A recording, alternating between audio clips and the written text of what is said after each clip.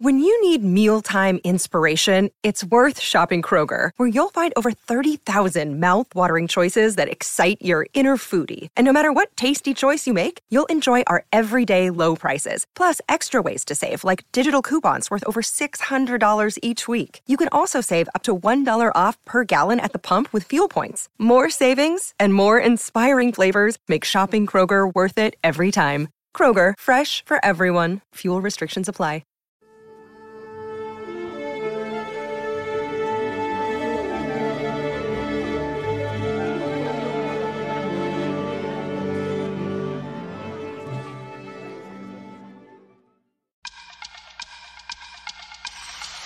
He's the criminal's worst nightmare. A cop who enjoys the danger. No guns, no jiu-jitsu, just bring him down. Do you really want to jump? Well, then that's fine with me. Come on. Wait, what do you mean? Wait a minute. What the... He was ready to retire. Now, he's gonna wish he had. Gun! Oh! Raj, meet your new partner. New partner? Too old for this. If these guys can just stand each other. What you got in there? Boy Smith?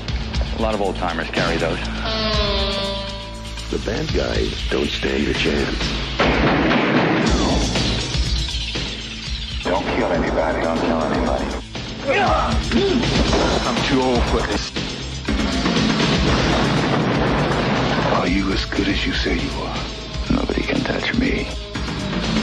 Suppose we better register you as a lethal weapon. You ever met anybody you didn't kill? Well, I haven't killed you yet.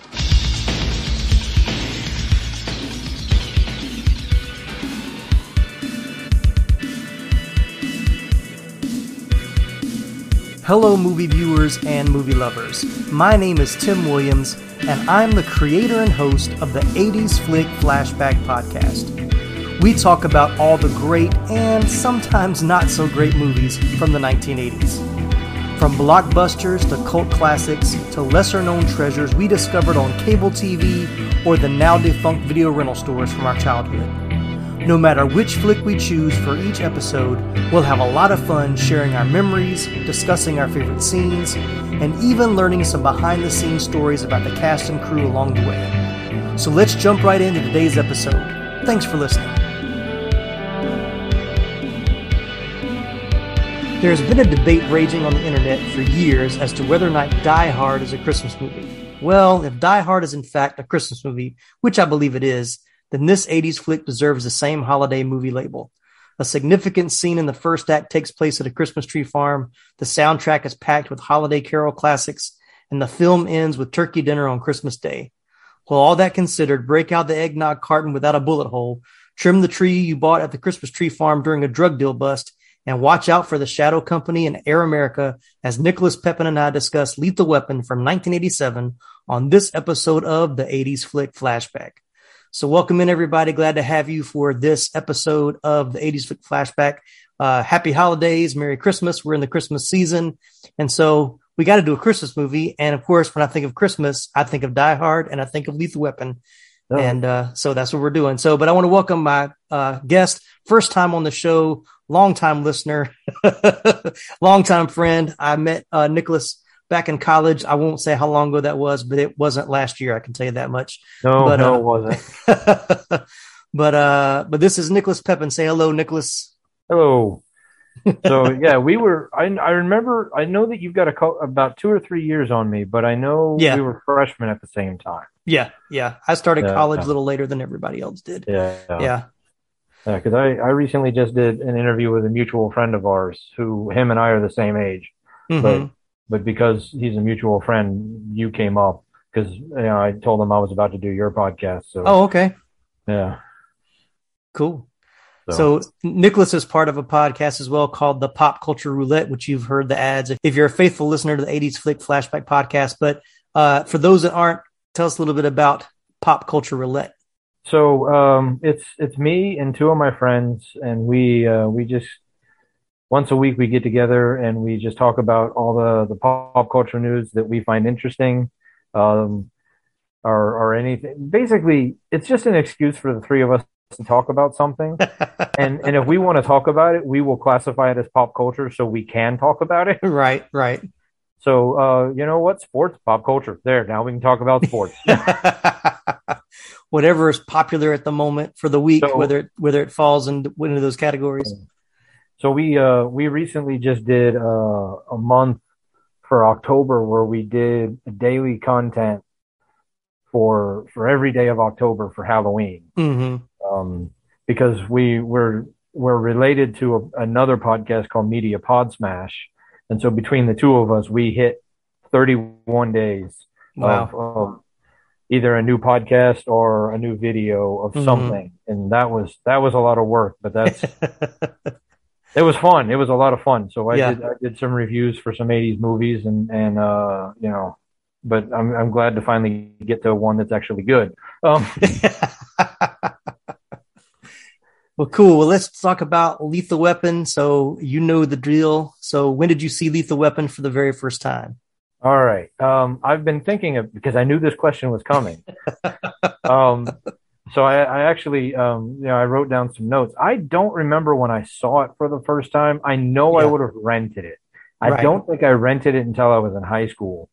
So I'm not sure I saw it until like the first 2, maybe 3 were out. Okay. Yeah. Distinctly remember going to see the 4th one in the theaters though. Right. So somewhere before the 4th one happened, I had seen the other 3. Mm-hmm. So yeah, I definitely, I mean, because I remember in high school, me and a friend of mine would go to the either Blockbuster or whatever the family video store in town was and rent a couple movies, and just, you know, that was our Friday or Saturday night. Oh yeah. So Oh yeah. I know for a fact somewhere in there we would have done a Lethal Weapon series, because this is the kind of movie that would have been right up our alley for that. Oh yeah. Yeah, man, getting movies for the weekend. I mean, the video rental store, any video rental store, not, you know, Blockbuster, Hollywood Video, like you said, the family, whatever the local video store was on a Friday night, that was the place to be. And you had to get there early enough to get the new releases before they were all gone. Sometimes we'd wait till like Saturday, and we'd try to go to wherever the cart was, where the returns were first coming in, like hot off the drop off box, and try to see what had just come in, and try to get that for Saturday night and Sunday. Well, I don't remember if you were ever part of one of the group that would, you know, because I know it was definitely more the people who lived in my house when we were down from campus. Well, we would go to either Hollywood Video or Blockbuster, right? And we would have a contest to see who could rent the best movie based solely off the cover. Oh, no, I don't remember that. You weren't allowed to read the description. You had to pick based on the cover. Oh, man. Alone. We saw some clunkers. Yeah, you fell for that marketing. Yeah, but I believe it. I remember there were some video, and I can't remember which video stores it were, but these are probably more like little mom and pop places earlier, before Blockbuster and Hollywood, you know, kind of became, you know, the end all be all of video rental stores. But there were some places where all you got was the cover. Like there was no back, whatever they gave you, you know, you could only see the front. And so yeah, that makes it tough. I'm trying to think of what place that was. There was some place when you said that, it like sparked that memory of, there was some video store where it was like, it might've been one of those like little places, like some of the convenience stores, they would have just like a circular rack with just a couple of titles on them. I remember going to Kroger to rent movies. Yeah. I don't remember going to the library as much as you used to. But I do remember because I don't remember the library where I grew up having the level of movies that like apparently yours did. The library I would talk about was on a military base, and it was a pretty big size military base. So that was the only place I ever saw videos on a library until I was probably 20 years ago now, when I was getting married, when we lived, my wife and I lived the library there. And by that point it was DVDs.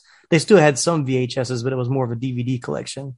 And so, yeah, I was still checking out DVDs even back then, because it was cheaper than going to, you know, Blockbuster and places like that. Oh, absolutely. But yeah. So back to topic. So I'm like you. I don't remember when I saw Lethal Weapon for the first time. but it's one of those movies where I don't remember not ever knowing about Lethal Weapon. It's like I've seen it so many times. It's kind of ingrained into my being. But what I do remember is I'm pretty sure I did not see this in the theater. I must have seen it. We either must have rented it or it was on cable, but it was one of the very first VHS movies that we ever bought. So I remember when we bought a VCR for the first time and just, oh my gosh, I have a VCR now. And so at the same military base where we had the library, they had a store there. And that was the first place I ever saw like VHS movies for sale.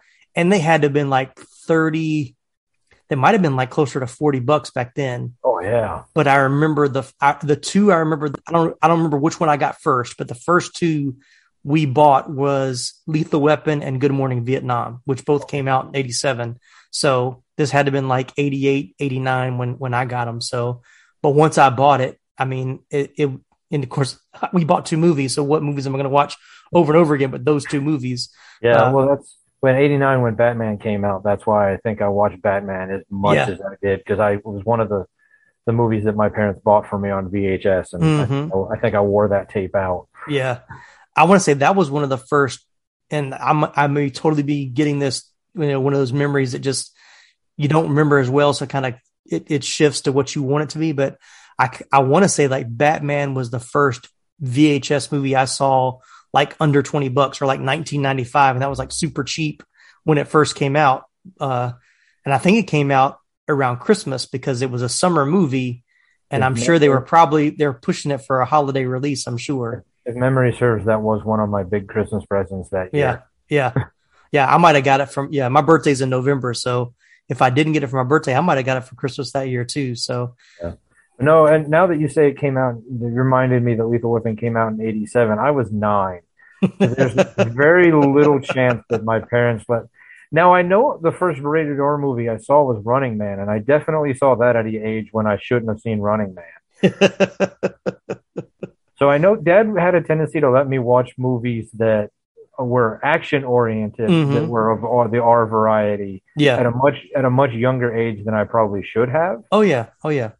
Same. So, I was the same way. Like this is fun. Me and Laramie were actually talking about this the other day.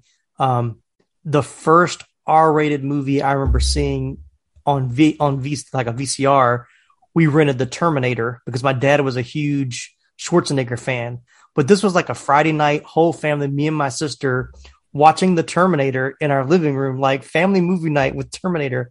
And I remember having to like, my parents were like, laying on the floor with a pillow, like put the pillow over your head for this scene or, things of that nature. And Witness was another one with Harrison Ford, with big Harrison Ford fans. And that's, I'm guessing there's the one scene in Witness that they were like, cover up your eyes. Exactly. Go to the other room. Sometimes it was cover your head, and sometimes it was get out of the room. We'll call you when you can come back in. So yeah, but my dad was the same. I remember like, as I got older, this was probably like maybe like early 90s when Steven Seagal, Jean-Claude Van Damme, when they became kind of the main action hero guys.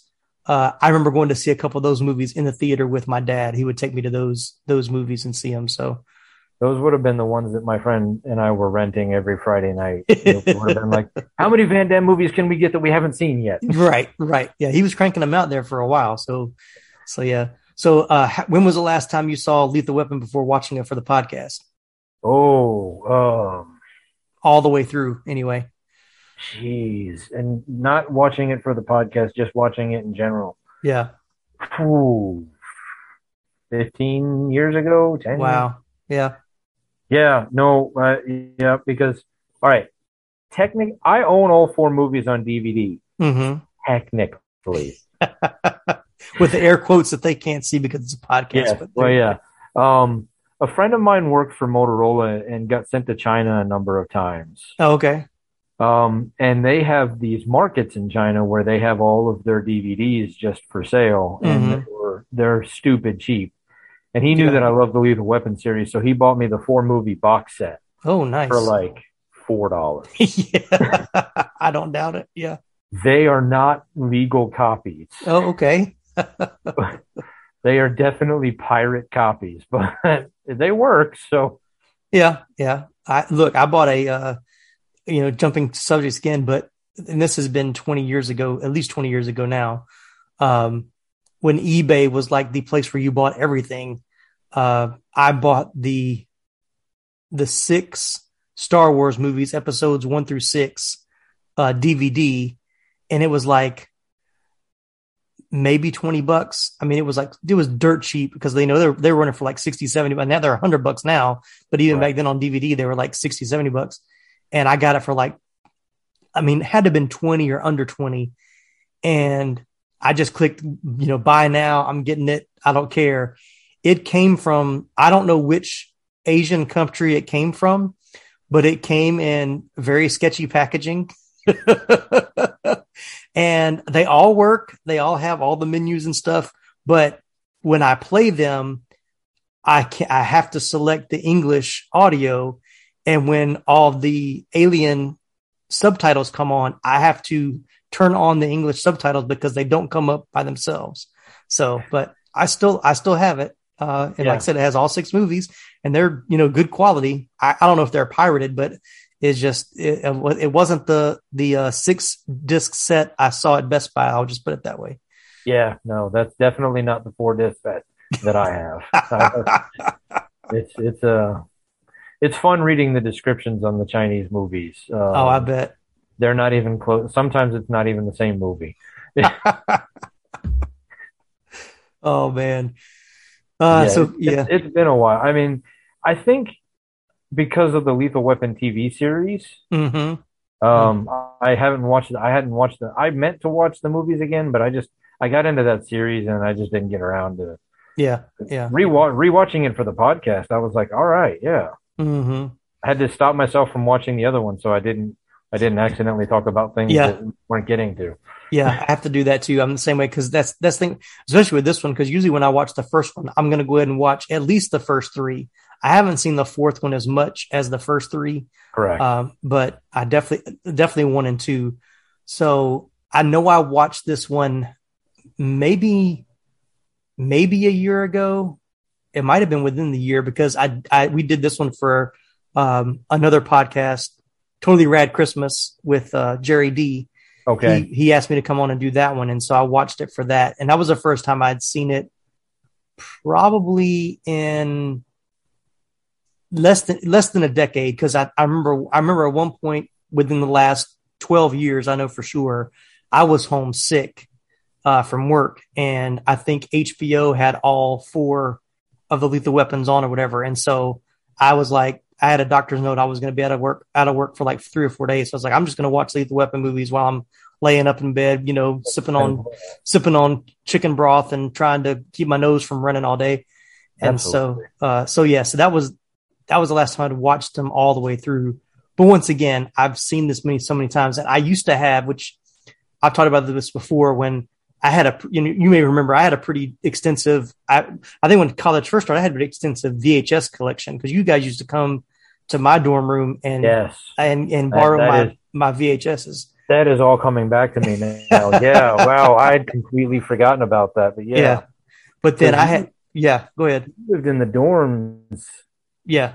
Okay. Yeah. That's because we were both upstairs in the dorms that first semester, right? I think so. I roomed with Robbie the second half of first semester. Right. Yeah. And then, I was in Robbie's room the first year, and then it all gets kind of fuzzy after that. I know. Anyway, that other people on the podcast aren't going to know what we're talking about. So anyway, but in the dorms, but so saying that I had the VHS collection, then it ballooned into DVDs, and I had a very extensive DVD collection. But then when Blu-rays came out, I sold all my DVDs. Like, I'm going to get everything on Blu-ray now.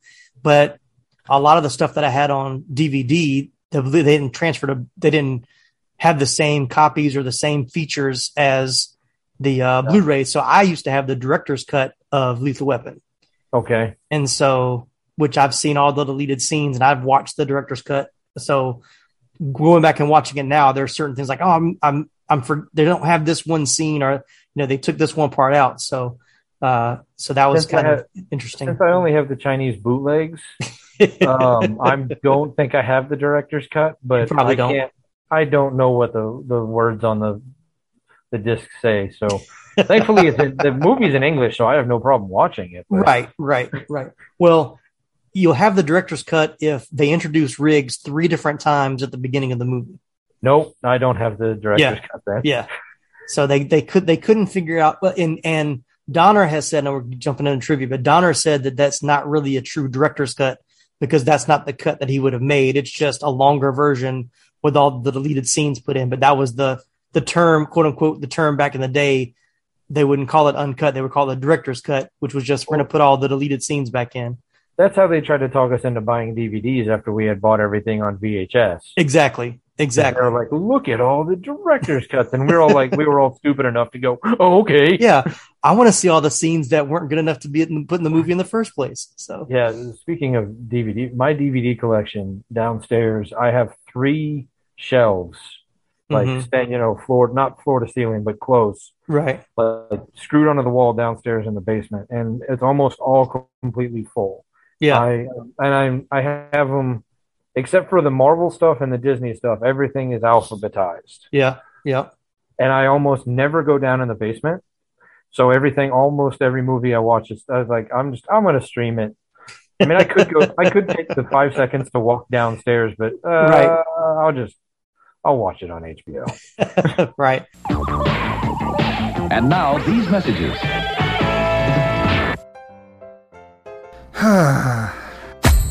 What seems to be the problem, pal? There's just so much pain in the world, so many issues. I don't think I can bear it. Hell, friendo, it sounds like you could use a dose of Pop Culture Roulette. Pop Culture Roulette? What's that? Some sort of pop culture themed podcast or something? That's right, sonny boy. When hope seems far, dive into some PCR. But I already get my entertainment news from Variety. Huh, that's pretty good. If you're a chucklehead, PCR gives you news you need, condensed, unfiltered, and raw, from 3 nerds who know a little something about something. Wow, okay, sign me up. That's the spirit. Pop Culture Roulette. New episodes every Monday, available on all major podcast directories. So let's go ahead and jump right into story origin and pre-production. So you know much about how this movie got made, or you just... Not really. I mean, I know that Shane Black had a lot to do with the writing of it. Yeah. But other than that, I don't really... obviously Shane Black, it has Christmas involved. Yeah. All of his movies have Christmas involved in some way. Very few of them are actually Christmas movies, but they have Christmas in them. Yeah, exactly. So, all right. Well, speaking of Mr. Black, he was a recent UCLA graduate when he wrote the screenplay in mid 1985. He stated that his intention was to do an urban Western inspired by Dirty Harry, where a violent character reviled for what he did, what he is capable of, the things he believed in, is eventually recruited for being the one that could solve the problem. The protagonist would be everyman policemen, he said, guys shuffling in a town like Los Angeles searching for something noble as justice when they're just guys in washed and worn suits seeking a paycheck. According to Black, his original first draft of the script was very different and much darker than the final film. It was 140 pages long, and both the plot and characters were different. The action scenes were also much bigger. The ending of the script contained a chase scene with helicopters and a trailer truck full of cocaine exploding over Hollywood Hills with cocaine snowing over the Hollywood sign. Picture that one for the end of the movie. But Black hated the first draft and initially threw it away, but he later picked it up again and rewrote it into the new drafts that were eventually used for filming. So his agent sent the Lethal Weapon script to various studios, being rejected before Warner Brothers executive Mark Canton took a liking to it. Canton brought along producer Joel Silver, who loved the story and worked with Black to further develop the script. Director Richard Donner also brought in writer Jeffrey Boehm to do some uncredited rewrites on Black's script after he found parts of it to be too dark. Boehm mostly added some more humor into the script and later did a complete rewrite of Shane Black and Warren Murphy's rejected script for the second film. He also wrote the script for the third film as an unused draft for the fourth film. So they all had some connections with the sequels as well. But the script was purchased for $250,000 and studio production executives offered it to director Richard Donner, who also loved it. But Leonard Nimoy, Mr. Spock himself, was one of the choices considered for directing, but he did not feel comfortable doing action films as he was working on Three Men and a Baby at the time. So with those key elements in place, the search began for the right combination of actors to play Riggs and Murtaugh. So definitely had an interesting origin story. I just see Leonard Nimoy directed. That would have been probably a very different movie. Oh, very different. Yeah. Well, like I said, he knew he wasn't the right choice for it. So, at least he was smart enough to see that. And I think they said he had done Star Trek 3 and 4, which I wouldn't call them action movies. I mean, I guess you would say they had some action sequences, but they're much more drama movies. Yeah, Star Trek is definitely more drama or more character driven than Star Wars. Yeah, exactly. So, and then he made 3 Men and a Baby that coincidentally actually made more money than Lethal Weapon did in 1987. Interesting. But it's also a family movie. They sold more tickets. Back then, PG was the box office draw. Well, and Steve Guttenberg, you just can't go wrong with. Tom Selleck, Steve Guttenberg, and Ted Danson. I mean, come on. One of those two movies I definitely saw in the theaters, or I don't know if I saw in the theaters, but I definitely saw before I saw this one. Yeah. Oh, yeah. I know I saw 3 Men and a Baby in the theater, and we'll get to that eventually at some point when I cover 3 Men and a Baby. But so let's jump into casting. So, of course, Mel Gibson, we know, but also Bruce Willis was considered. Let me start over. So Mel Gibson and Bruce Willis were considered for each other's roles in Lethal Weapon and in Die Hard, and both movies were produced by Joel Silver. Willis was offered the role of Martin Riggs, but turned it down. A year later, he did Die Hard. Gibson was considered to play John McClane, along with Harrison Ford, Sylvester Stallone, and Arnold Schwarzenegger, but they all turned it down. Coincidentally, the script for Die Hard with a Vengeance was briefly considered to be filmed as a Lethal Weapon sequel. So Die Hard and Lethal Weapon are even more linked than we realize. Honestly, like I could see Bruce Willis now doing Lethal Weapon. I don't know if Bruce Willis then could have done Lethal Weapon. No. I could see Mel Gibson doing Die Hard though. I mean, it would have been a slightly different film, but I think, they're so different in their approaches. So it's like I could see it, but I don't know if I would enjoy either one as much as I do. No, I definitely think the iconic status that both of those movies have are because of who did each of them. Oh, yeah. Had they been reversed, I think it would just be, I think I remember that. Yeah. It would, they wouldn't have stood the test of time that they've done now or had the franchises they've had. Also I could see that being true. Yes. Yeah. So Mel Gibson was invited by Richard Donner as he was interested in working with the actor after he saw Lady Hawk. Casting director Marion Daughtry first suggested teaming Gibson with Danny Glover, given Murtaugh had no set ethnicity in the script. She arranged for Gibson to fly in from his home in Sydney, Australia, while Glover was flown in from Chicago, where he was appearing in a play, to read through the script. So according to Donner, it took about 2 hours, and by the time they were done, he was in seventh heaven. He said they found their innuendos. They found laughter where I never saw it. They found tears where they didn't know existed before. And most importantly, they found a relationship, all in just one reading. So if you ask me about casting, it was magical, just total dynamite. And that's Donner talking about Gibson and Glover meeting for the first time. We could talk about other people taking these roles. I guess we kind of did, but I mean, they're Martin and Riggs. There's nobody else that could play those roles, I don't think. Yeah, I mean, it's really hard. Now, I mean, I'm sure you'll get to it at some point when we talk about the Lethal Weapon series. Mm-hmm. I did thoroughly enjoy Damon Wayans as Martin, or as Murtaugh. As Murtaugh. The other guy, the guy who played Riggs, just never really, like, I mean, I enjoyed the series, but not as much as the movies. Yeah. I enjoyed the first season. It had 2 seasons with him, right? 2 seasons with Clayne Crawford, and then a third season with Sean William Scott. Yeah. I think I watched 1 episode of the 3rd season. But it was you might as well have retitled it like something else. It was entirely different. I mean, it was every bit as enjoyable because Sean William Scott is a great actor, but right. It was like a wholly different show. Oh yeah. Damon Wayans was Murtaugh. I thought was pretty good. So now I can see him doing it, where like Danny Glover. But like rewatching the movie for the first time in a long time, like now it's hard to see.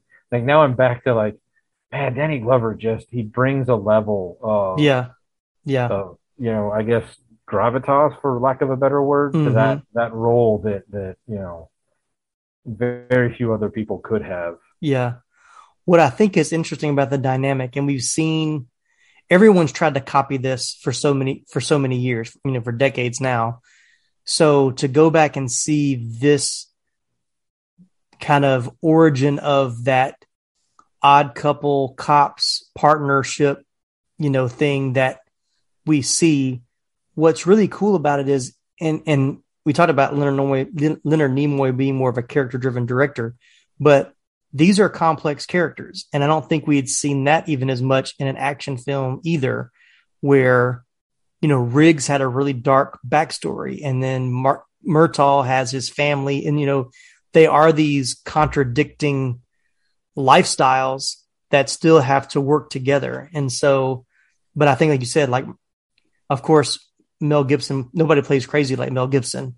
No. We won't get into his, his own personal life, but and Danny Glover and even Mel, both of them kind of brought something to the role where, without having to give too much backstory or just quickly kind of touching on it enough that you knew they both were like ex-military, and but they were able to kind of convey a lot without like joking with each other, or without having to spend like, we don't have to have an hour of origin on each character. Right. Right. We're able to get right into it, and it felt natural. Yeah. Which says a lot to the ability of both of their being, incredible actors. Yeah. Yeah.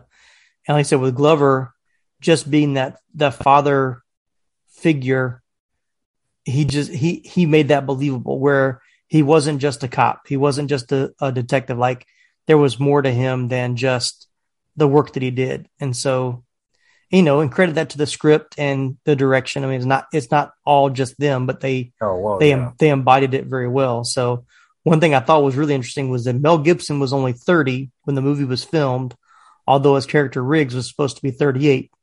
Murtaugh was 50 years old in the movie, but Danny Glover was only 40 in 1986. So, so let that sink in, because we're a couple of, guys in our 40s. And, Danny Glover was younger than us when he made Lethal Weapon. Well, I'm only 43, so he had a couple years on me. Not by much. Yeah. Yeah. Pretty close to the same age there, but yeah. So his line, the one famous line that I can't repeat. Right. I'm getting too old for this. You're right. It's funny now. Like, at the time, you're like, "Oh man, Danny Glover is old," and now you're like, "Dude, like, you're not that old." Yeah, I'm watching it now, just going, "You're really not that old." Like, yeah. I mean, but you think, he's playing someone that's 50, which, I mean, I'm getting closer to that every year. But even now, even like 50, I guess, even as a kid, 50 was old. But it's like, you think about retiring, like, I guess now, at my age now, I know most people don't retire until they're in their 60s. So it's not like he was like 63 about to retire. I mean, he was 50, right. But I guess as a police officer, you probably don't want to be, doing the kind of detective work he was doing in his late 50s. So, I do think that's, I mean, as a kid, when you're in high school, you're like, man, 40 is so old. Now that I am 43, you're like, 40 is not that old. Yeah. I mean, my body tells me more than I want it to, that I'm not as young as I used to be, but. Yeah, that's true. All right, let's talk about the crucial role of Joshua. Gary Busey asked for a chance to read for the part. He was an established star since his Academy Award nominated performance in the Buddy Holly story. Busey had not auditioned for a film in years. He said he had butterflies. He had never played a bad guy, and no one had seen him since he had lost like 60 pounds and got back into shape. But he decided to take the initiative and have the opportunity to work with Richard Donner, Joel Silver, Mel Gibson, and Danny Glover.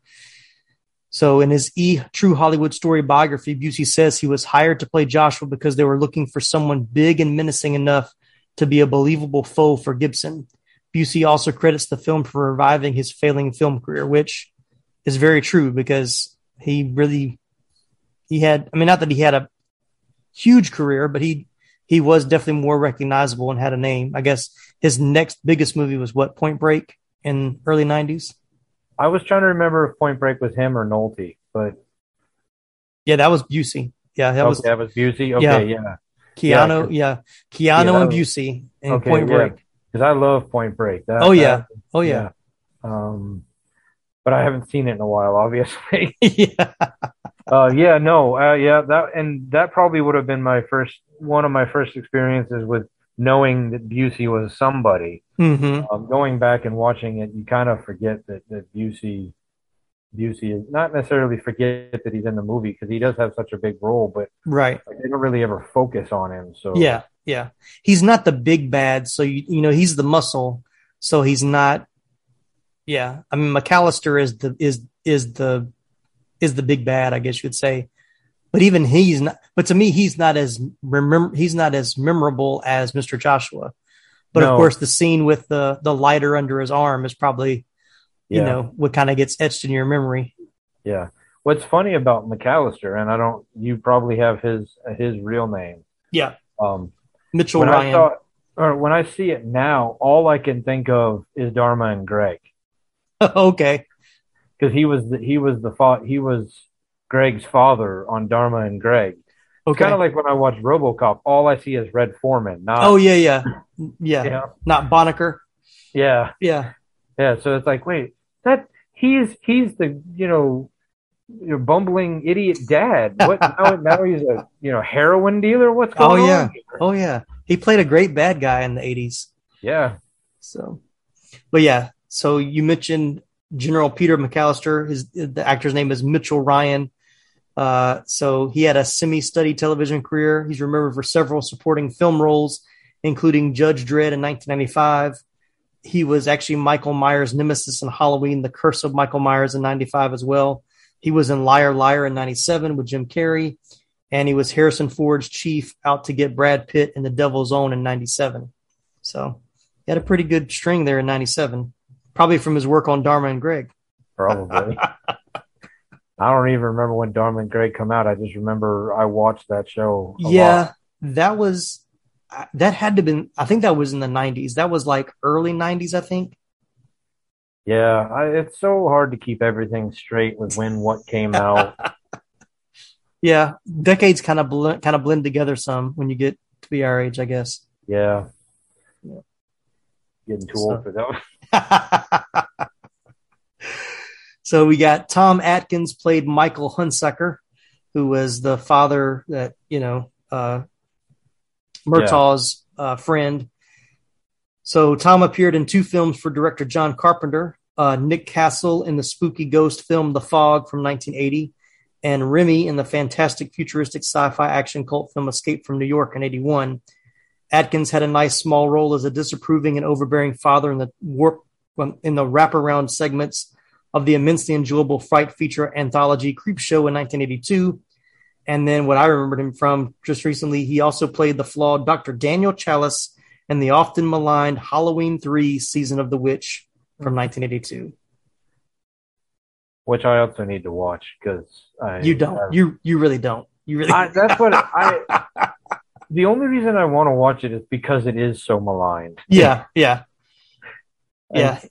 I mean, I know it's not going to be good, but at the same time, like, everybody keeps telling me it's that bad. And I'm like, can it be that bad? I would say I'm going to put it in somewhat the same category as Sleepaway Camp in the sense of see it to say that you've seen it, but then know that you never have to see it again. I feel that way about Sleepaway Camp because I watched because of you. I'm sorry. I finally got to say I saw it, but right. Not really glad you did, though, right? It wasn't. I mean, it wasn't like the worst movie I've ever seen. No. But But yeah, I mean, Season of the Witch, like I said, if you know the podcast, Ron and I were supposed to do that for this past year's Halloween movie. And we both watched it and was like, I just said, I don't want to talk about this movie. I mean, and it has some interesting elements to it, but anyway, moving on. So, Darlene Love as Trish Murtaugh, which I did not realize this until like when I watched it a few years ago, right around Christmas. Actually, I forgot about when I watched it probably like 3, maybe 4 years ago, you know, when everybody was talking about Die Hard being a Christmas movie. I was like, I'm going to go back and watch Lethal Weapon because I know that's in Christmas as well. But Darlene Love was a singer whose biggest hit was Baby Please Come Home for Christmas. Okay. And I did not realize that she is the person playing Murtaugh's wife until her name popped up in the credits. And I was like, wait a minute, why do I know that name Darlene Love? And I looked it up. I was like, oh, that's how I know the name Darlene Love, because she was a singer. So I don't think I knew that until just right now. Then I'm doing my job. So she was also one of David Letterman's she's one of David Letterman's favorite singers. On the final live show before Christmas, she appeared on Late Show with David Letterman to sing her classic Christmas Baby Please Come Home. In one memorable appearance, her rendition was broadcast live to U.S. troops stationed overseas. Letterman has said, it's just not Christmas without Darlene Love. So once again, another reason why this is a Christmas movie. I just want to reiterate that. So, but amazingly, the Lethal Weapon movies are her only acting credits. Huh. Which is surprising because she's not bad. Like, yeah, exactly. You would think that she'd be, she's not like there's some musicians that try to act where you're like, oh, okay. Yeah. Oh yeah. I know why your role is very small in this. Yeah, exactly. Yeah, but I thought she was great. So I mean, even as a kid, I was like, oh, she's a for real actress. Like she's someone that, you know, should be doing, you know, other movies, but I never saw her in anything else. So the last cast member we'll talk about. Oh, no, I got 2 more. So one more cast member is Steve Kahn as Captain Ed Murphy. And every time I've seen him, I always think that that's director Steve Donner. I mean, that's the director, Richard Donner.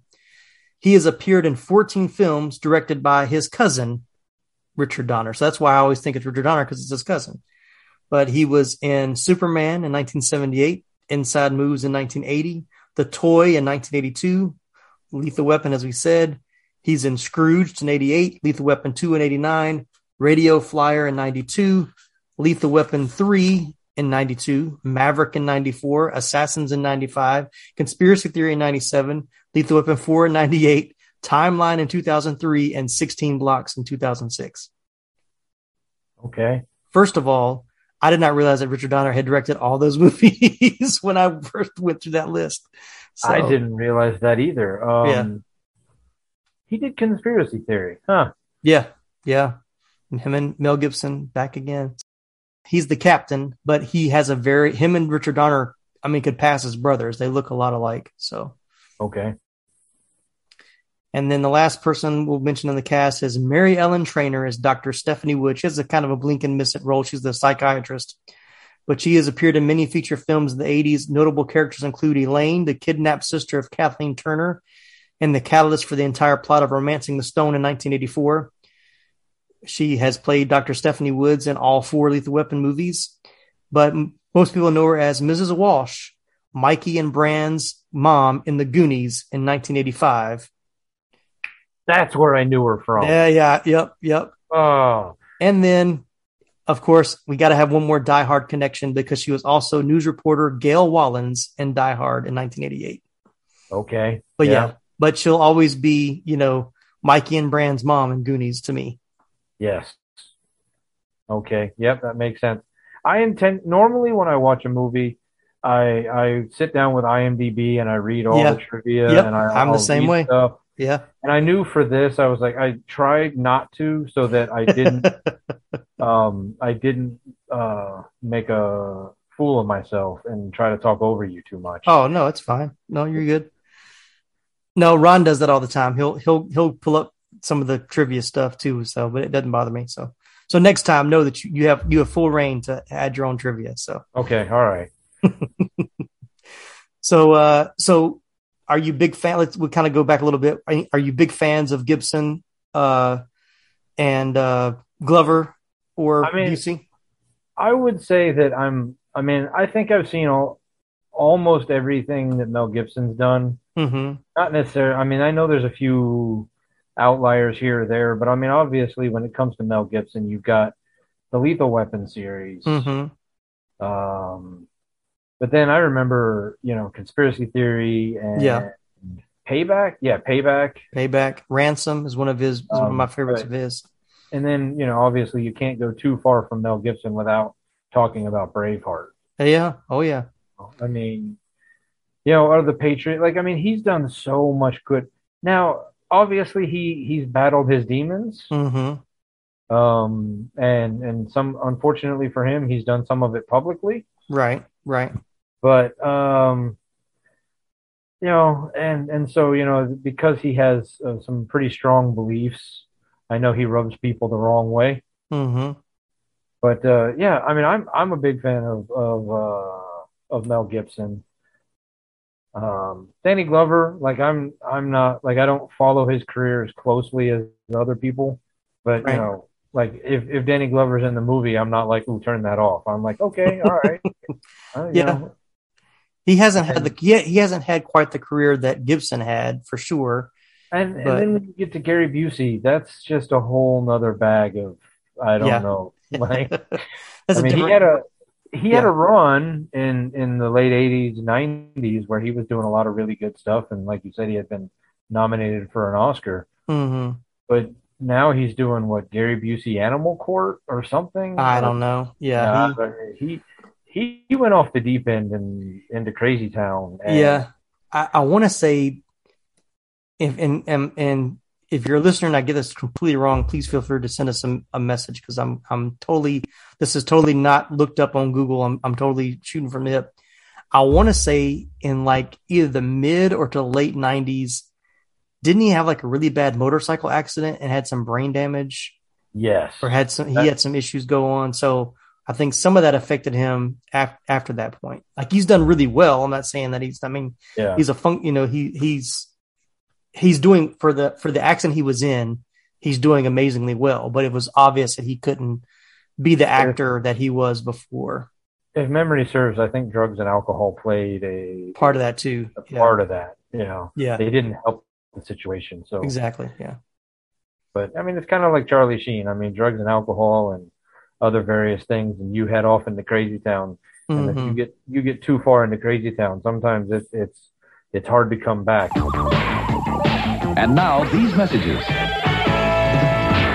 Comic books have been around for almost a century, and in the last 2 decades, we've finally gotten to see many of these characters brought to life in movies and on TV. On the Moving Panels podcast, we discuss movies and TV shows based on, inspired by, and adapted from the world of comic books. Join me and my guests as we discuss both the good and the bad from Marvel, DC, and even some of the lesser-known comic book companies. Learn what is and isn't from the comics, as well as our nerdy review of the movie or show. New episodes drop every Monday, and you can find us wherever you listen to podcasts. So join us for Moving Panels, and I'll see you on the other side of the page. What's up, dudes? I'm Jerry D of Totally Rad Christmas, the podcast that talks all things Christmas in the 80s. Toys, movies, specials, music, books, fashion, and fads. If it was gnarly during Christmas in the 80s, he's got it covered. Wait, is there a lot of things to talk about for the 80s and Christmas? Well, you got the movie giants like Christmas Vacation, Scrooged, and A Christmas Story. There are TV specials like Muppet Family Christmas, Claymation Christmas Celebration, and a Garfield Christmas Special. Plus classics shown every year. You also jam out to Last Christmas, Do They Know It's Christmas, and Christmas in Hollis. But most of all, it was a time for the most bodacious, best-selling Christmas toys ever, like He-Man, G.I. Joe, Transformers, and Cabbage Patch Kids. Yes, them too. We cover them all, plus much more, including standard segments like Hap Hap Happiest Memory, Gag Me with the Spoon, The Other Half of the Battle, and Chant with the Littles. So tune in to Totally Rad Christmas everywhere you get your podcasts. Turn the clock back and dive into those warm and fuzzy memories. Later, dudes.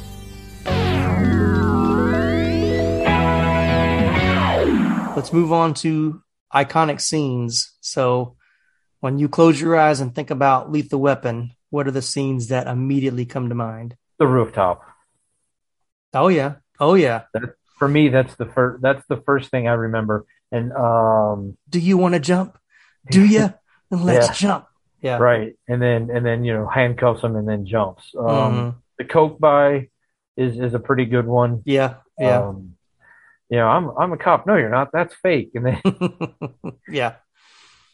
And then obviously the big, hand-to-hand combat fight scene at the end, in Murtaugh's yard. I mean, those for me, but that roof scene, that's when I think Lethal Weapon, of all of them, that's one of the first things that come to mind. I don't know why that scene sticks with me. Like, just the idea that Riggs was like, I'm going to get this guy off the roof and I'm going to make him jump, kind of. Well, because I think it was so unexpected, especially then. Like, once again, this is a movie that's been copied so many times. If you, once again, watching it as someone younger than us, they would see that and be like, oh, well, I've seen that, we've seen Crazy Cop before, but this was such a groundbreaking moment that, like, who would have thought that a cop would take another person down off, would jump into a bag at the bottom, Well, and you can correct me because you've done more research, but I remember when Richard Donner passed away earlier this year, kind of doing some research and reading on him. A lot of people were crediting him and Lethal Weapon with creating the buddy cop genre. Yeah. And I have a hard time believing that 87 was the first time that somebody put like the mismatched pair of cops together. You're right. But I feel like it's probably the one that launched it into the now everybody wants to do. Yeah. I think it had been done before, but it hadn't been done as successfully as this. Because you can even go back to another kind of, I'll say odd couple, but they weren't both cops, but go back to 48 Hours with Nick Nolte and Eddie Murphy. You've got, once again, two completely opposites having to work together. So that, you can go back to that, but them both being police officers, this might, once again, I didn't dig that deep into it, but I'm with you. I don't think it was the first one, but I do think it was probably the one that was as successful as this one was. Because it's clearly the one that everybody has copied since it come out. Right. they're still copying it today. Of course. Yeah. Whether that, and at this point, they might not even know they're copying it because they're copying something that, you're 5 generations down from copying it, where like you don't even realize you're copying Lethal Weapon because the thing that you're copied Lethal Weapon. Yeah. Unfortunately, it's almost become a trope now because it's been copied so much instead of it just being a good idea. So yeah. For sure. Yeah. Iconic scenes. The rooftop scene is definitely iconic. There's a few scenes, I'm sure it's because I saw it in the trailers over and over again, but the one scene of Mel Gibson towards the end when he's running, when they leave the rock club or whatever, and he's running down the street with, after the car, and like that whole chase scene of him trying to follow Mr. Joshua. That scene always stands out to me. The Christmas tree farm, agree. That's iconic for sure. Those are the big ones. I have other favorite scenes. Let's jump into that. What are your favorite scenes outside of those? There's little bits where like, I really enjoyed like, as they're like walking like towards the car, and he's like, let me drive. No, you're not driving. Or, just little bits here or there. That was when they're, after they've jumped into the pool, try to save the guy that they just shoved in the pool. Oh yeah. And just the way the way that the two of them interact, and like they go from like Danny Glover tackling him in the station and not knowing who he is to by the end of the film being like best friends, and like it all happening over the course of a couple days. Like you can really see how fast the two of them really click. Like it's almost, obviously they're acting and they're following a script, but like you can see, like it felt genuine. Like, Yeah, for sure. Yeah, I another scene I thought I can't really call it an iconic scene, but it's a scene that I remember stood out to me, and that's the scene at the beginning when Amanda Hunsaker jumps off the roof but it's that camera angle of it going where you're seeing the side of the building, almost like her point of view, going down the building. And I remember that being it kind of arrested me in a certain way as a kid, because you'd seen people fall, but it's always been this, it's usually like a wide shot and you can tell it's like a dummy that's falling or whatever. And they said that actually the actress, I think I have it here. For the infamous suicide, a large airbag was hidden beneath a life-size painting of the car and vehicles the woman crashes onto. The painting seamlessly fuses into the real-life location, allowing Donner to focus the shot all the way up to the point Amanda makes contact with the disguised airbag. But the actress was actually the one that did the jump as well. Like, she was trained with a stunt person on how to do it. So that was actually her that does the jump as well. Okay, so that's why that looks way better than, like, say, the RoboCop scene where that guy gets thrown out of the roof. Or, I mean, I'm not bashing on Die Hard because it's one of my all-time favorite movies. Yeah. But that falling scene where Alan Rickman is falling, like, you can tell it's green screen. Oh yeah, for sure. And that one didn't look as real. And now that we're talking about favorite scene, it's not necessarily a favorite scene, but it's a scene that really sticks out. It's one of the first scenes, and it's so weird to me. That's why it sticks out. Is Murtaugh's in the bathtub. Yep. Which is weird enough because, like, what's a 50-year-old man doing taking a bath? First thing in the morning. Thing in the morning. The entire family comes in to wish him happy birthday. Yes. Which is pretty weird. Yeah. But there's a little scene, and it's almost a throwaway. And if you don't like it, it wasn't until, like, I watched it the second time that I really caught it. He has a beard. Yep. And the oldest daughter says something about, "Oh, you're looking a little old," and then the next scene, he's just shaved the mustache.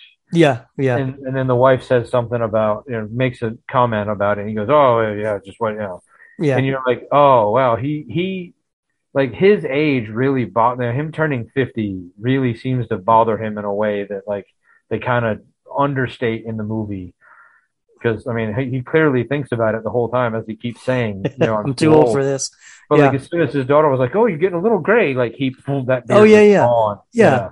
And I'm glad you brought that up, because I remember watching it this time, and I probably noticed the last couple of times I watched it, and it's never really explained. But when I see that beard on him at the beginning, number one, there's very little gray in it, like maybe like 2 or 3 strands of gray. Like, it's not like his whole beard is gray, but has he been on vacation for like a month? Because it's the most unkempt beard. You know what I'm saying? It's like, I can understand if he, like, had a beard, but it was like, a little close shaved and, look, neat and clean. They could say, "Hey, but I mean, it looks like he has not taken a bath or combed his hair for like weeks." So I know you have kids. I don't. But I can't imagine a world in which I'd be super thrilled about sitting in a bath, which I don't know if I'd ever do anyway. But sitting in a bath, having my entire family come in to sing me happy birthday. Yeah. I can't imagine that would be something I'd be thrilled about. No, I don't take baths very often. It's usually, I don't take baths very often. But I usually lock the door, and I want to be left alone. Like, if I was to take a bath, it would be for the express reason of, like, I need to relax. Yeah, exactly. Yeah. Or my muscles are so sore right now. Yep, those are my reasons for taking a bath right there. Yeah. So exactly. So, but yeah, it is a very strange scene. I can't say it like you. It's not a favorite scene, but it's definitely one that sticks out. It's so awkward with the rest of the movie. I mean, it's just, and I'm sure that they did it because they wanted to show him getting ready for the morning and they're celebrating his birthday. And it's less awkward him sitting in a bubble bath than him standing in a shower. Yeah. But still awkward, Right. Yeah, it is. Yeah. And as you said, there's no bubbles in the tub. So all the family sees pretty much everything, and all right, let's move on. Another one of my favorite scenes, I will say, the introduction of Murtaugh Riggs when he sees Riggs in the station and he sees him pull out his gun. He's like, "Gets a gun." But the look on Gibson's face when he's like, where, it's like that is so well done. And it's always been one of my favorite scenes because like, who's got a gun? It's like, oh, me, I'm the one with it's like those facial expressions are so perfect and timed so well. And that scene is like, "Hey, Raj, meet your new partner." And so it's great. That was a great scene. Yeah, that is a good one. That is a good introduction. The desert scene is also one of my favorites, where Riggs is off in the distance with a sniper and, all the cars and stuff all kind of meet there in the desert. I've seen that copied so many times now, but that's still one of my favorite kind of like aerial scenes. It's kind of dumb when you think about it, when you really think about it though, because you would think that Riggs would know that somebody else is behind him, I don't think especially being McAllister, like the big bad is the one that's going to find him up there. Right. And then Murtaugh totally by himself with the station wagon. And, it's definitely a setup for an action sequence. And you kind of know that now, but it's still a cool scene at the beginning. But yeah, it's one of those suspension of disbelief that you have to have for almost every movie. Yeah. Yeah. Like you said, like, somebody walking in sand isn't going to sneak up behind a trained sniper. Right. But yeah, no, I mean, you've pretty much covered, or we've covered all of my, really, favorite scenes. All right, let's touch a little bit of trivia and then we'll wrap this up. So a little Easter egg, if you're into Easter eggs in movies, when Murtaugh and Riggs are walking down the street discussing how Murtaugh owes Hunsaker, a movie theater's marquee in the background displays Lost Boys, this year's hit. If you did not know, Richard Donner produced The Lost Boys in 1987. He actually turned down directing Lost Boys to do Lethal Weapon and handed over to Joel Schumacher to direct, and he ended up producing instead. So, if you ever noticed that? I noticed it this last time. Yeah.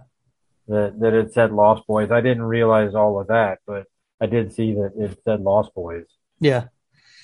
And then I saw this a couple years ago. I'm like you. Every time I watch a movie, I'm always on IMDb reading the trivia, but this is one of the ones that I remember reading back then that I love. This is the first movie to show a modern cell phone. It was a portable Radio Shack model 171003 launched in 1986, close to the filming of the movie. So I did notice that there was a cell phone in it. Mm-hmm. And I guess I'm so used to seeing them now, it didn't like connect that was, I mean, in 87, that probably blew people's minds. Oh, yeah. What is that? Exactly. Yeah. And it was funny because, as a kid, I probably didn't realize that it was, or what we would know now as a cell phone or like a portable phone, whatever they called them back then. Because it's not like he's on the overpass. He's talking to the psychiatrist. And you kind of see it, but it's not really, they don't focus on it enough to really know. And then I think they use it again in the movie at another point where it's like, oh, they use the cell phone again. So yeah, that's interesting. Back when cell phones were like $5 a minute. Yeah. Yeah. But I do remember seeing like that type of cell phone in high school, at a high school football game. And I saw a guy carrying one, and everybody pretty much knew that he was a drug dealer because only a kid in high school that was dealing drugs would be carrying that type of I don't think I knew anybody I knew people that had the beepers, but I didn't know anybody that had a cell phone. The only people I ever saw with cell phones were like rich businessmen or doctors. Mm-hmm. Oh, yeah. I mean, until I was in college, the concept of having a cell phone was like you got to be rich for that. Yeah. So, all right, well, back to the movie. You were talking about trivia with Lost Boys. I caught something this time that I did actually research. Mel Gibson is talking about his time in the service. Right. Doing something. And he says something about Air America. He does, yep. And I was like, wait a minute. Didn't they make a movie called Air America? They did. With him? Yeah. And I was like, I don't know if it didn't say the two of them were 100% related, but like the version of the story that he was telling and the version of the movie are not that far off from each other. Right. So, they're not necessarily like in the same universe, but they are like clearly they got the idea. Mm-hmm. Yeah. I don't have that one down, but I do. Yeah. Air America, when he said it, because the Air America movie, that was a movie I did see in the theater. That was for all of you that want to go back and see a young Robert Downey Jr. That was Mel Gibson and Robert Downey Jr. together in that movie. It wasn't very good from what I remember, and I can't find it anywhere to rewatch it.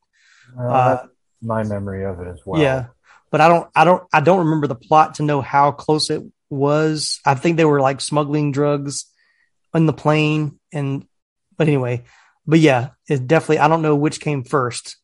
If it's a real thing or that he mentions, or if it was something he put in the script that somebody else kind of took off with.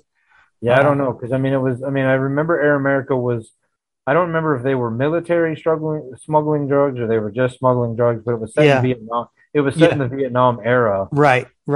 Which is the era that Mel Gibson was talking about. And I was like, that's just too much of a coincidence not to have something to do with, Yeah. But somebody got the idea. They saw it and was like, that's actually a pretty good idea. Let's get him to do it. Mm-hmm. Yeah. I want to say like the Air America movie was supposed to be much more of a comedy too, which I think is why it wasn't as good, because it tried to be really funny and then have like serious action and a serious plot. And they didn't really didn't blend very well together if memory serves me correctly. So it's been a long time since I've seen that one. Yeah. All right, well, let's talk about box office and critical reception. We'll wrap this one up. So, released on March 6, 1987, Lethal Weapon was number one at the box office for 3 weeks before Blind Date with Bruce Willis and Kim Basinger took over the top spot. It is widely considered to be one of the best buddy cop films of all time, influencing numerous buddy cop films that followed, such as Hot Fuzz, Tango and Cash, Bad Boys, and even the Rush Hour series. So... Yeah. So Rotten Tomatoes has it at 80% on the tomato meter with an 86% audience score. IMDb gave it a 7.6 out of 10 with a 68 on Metacritic. That Metacritic is never right. I'm doing so.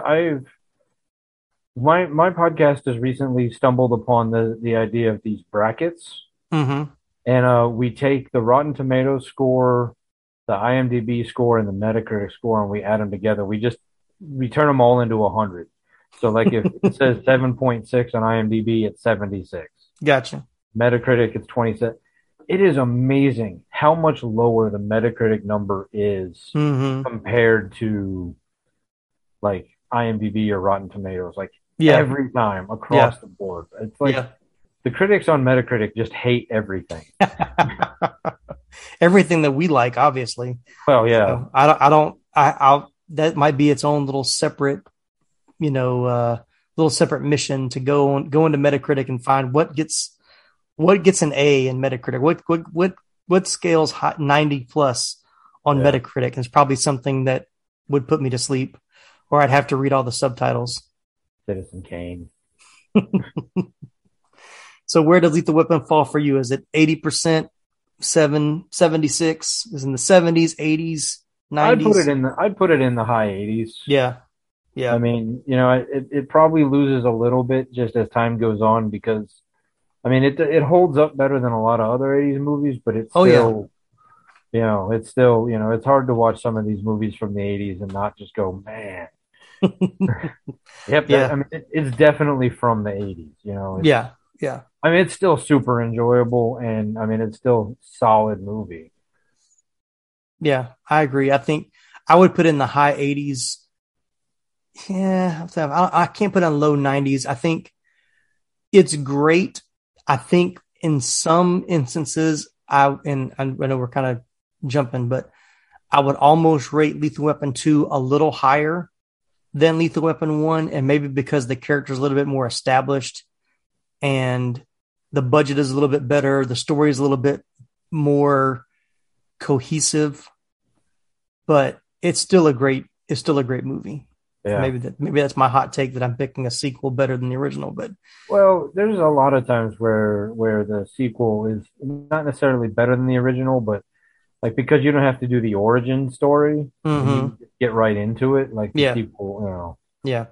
I mean, there's things that I don't like about Lethal Weapon 2, so I'm not saying Lethal Weapon 2 is perfect, but I think just when I think about the two together, it's like I usually watch Lethal Weapon because I want to watch Lethal Weapon 2, and I feel like I have to watch the first one to prepare myself for the second one, just to watch them in that order. So, but it's still great. It's still one of my. It's definitely in my top 10 favorite action movies of the 80s, by far. And I could say that, yeah. Yeah. And I still consider it one of my movies to watch every year for Christmas, even though I haven't watched every year for Christmas, but I would still put it in the Christmas category. Yeah. I will say the one thing I noticed watching it again, it is, and maybe because I've watched all 4 movies here, there, and then the series, this one is a lot darker than I remember it being. Yeah. Yeah.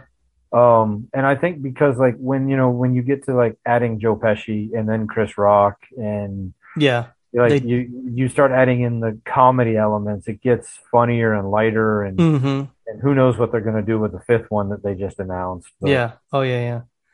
I think I didn't put this on my notes, but I'm pretty sure that was one of the things why Shane Black decided not to do the second one was because they wanted to add so much more comedy. They wanted to lighten the tone more for the sequels. And of course, he fought because and I didn't put this in there either, but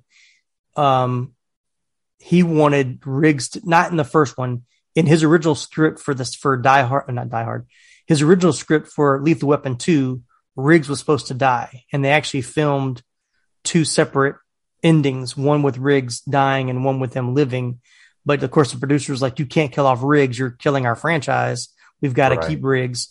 And so that was one of the reasons why he walked away from the project, was because they wanted to make it funnier and they wanted to keep Riggs alive. So, I mean, yeah, I would easily put it in the higher categories.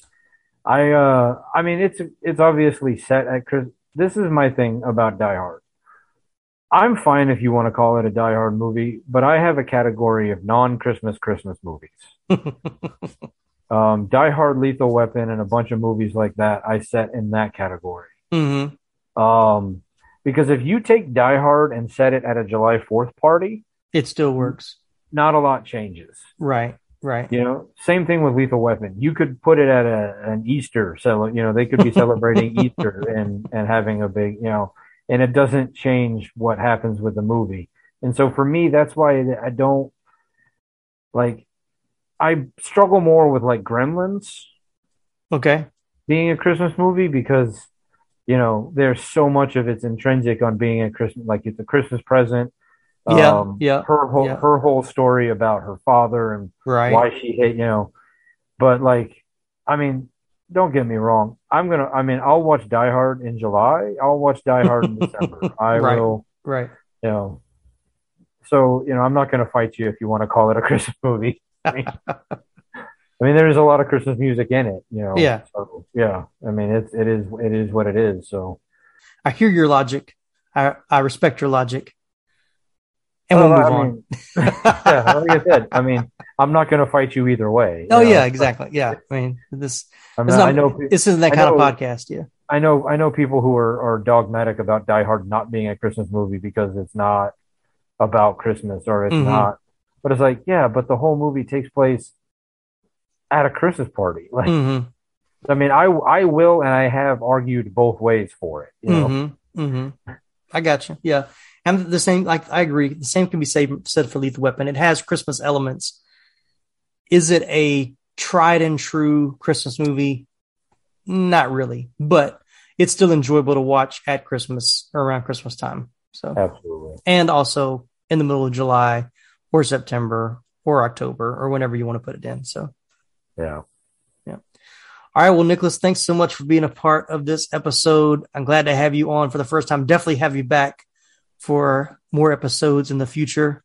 But one more time, let us know about your podcast. All right. It's called Pop Culture Roulette. You can find us on Facebook or Instagram, or if you want to find us on our website, it's mediapodsmash.com/popcultureroulette.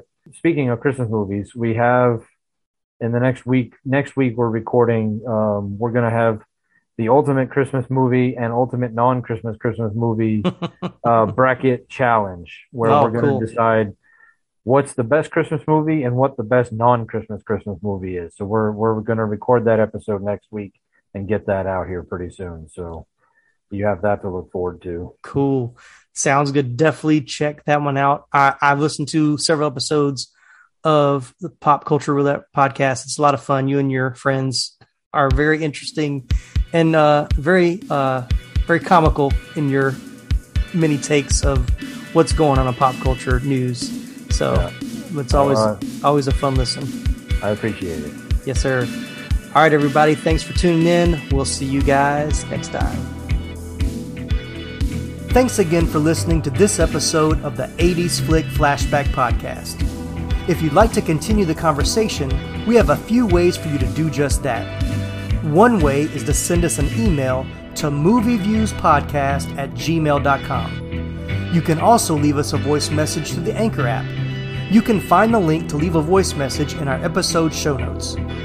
Another way to reach us is through our social media pages. Search for 80s Flick Flashback on Facebook, Instagram, and Twitter. If you're listening to us on Apple Podcasts, be sure to give us a 5-star rating along with a stellar written review. And don't forget to follow us on Apple and Spotify as well. No matter which podcasting platform you're listening to us on, be sure to read the episode show notes to find more fun facts and behind-the-scenes trivia we just weren't able to fit into today's episode. Well, that's all for now. Join us again next time for another 80s Flick Flashback.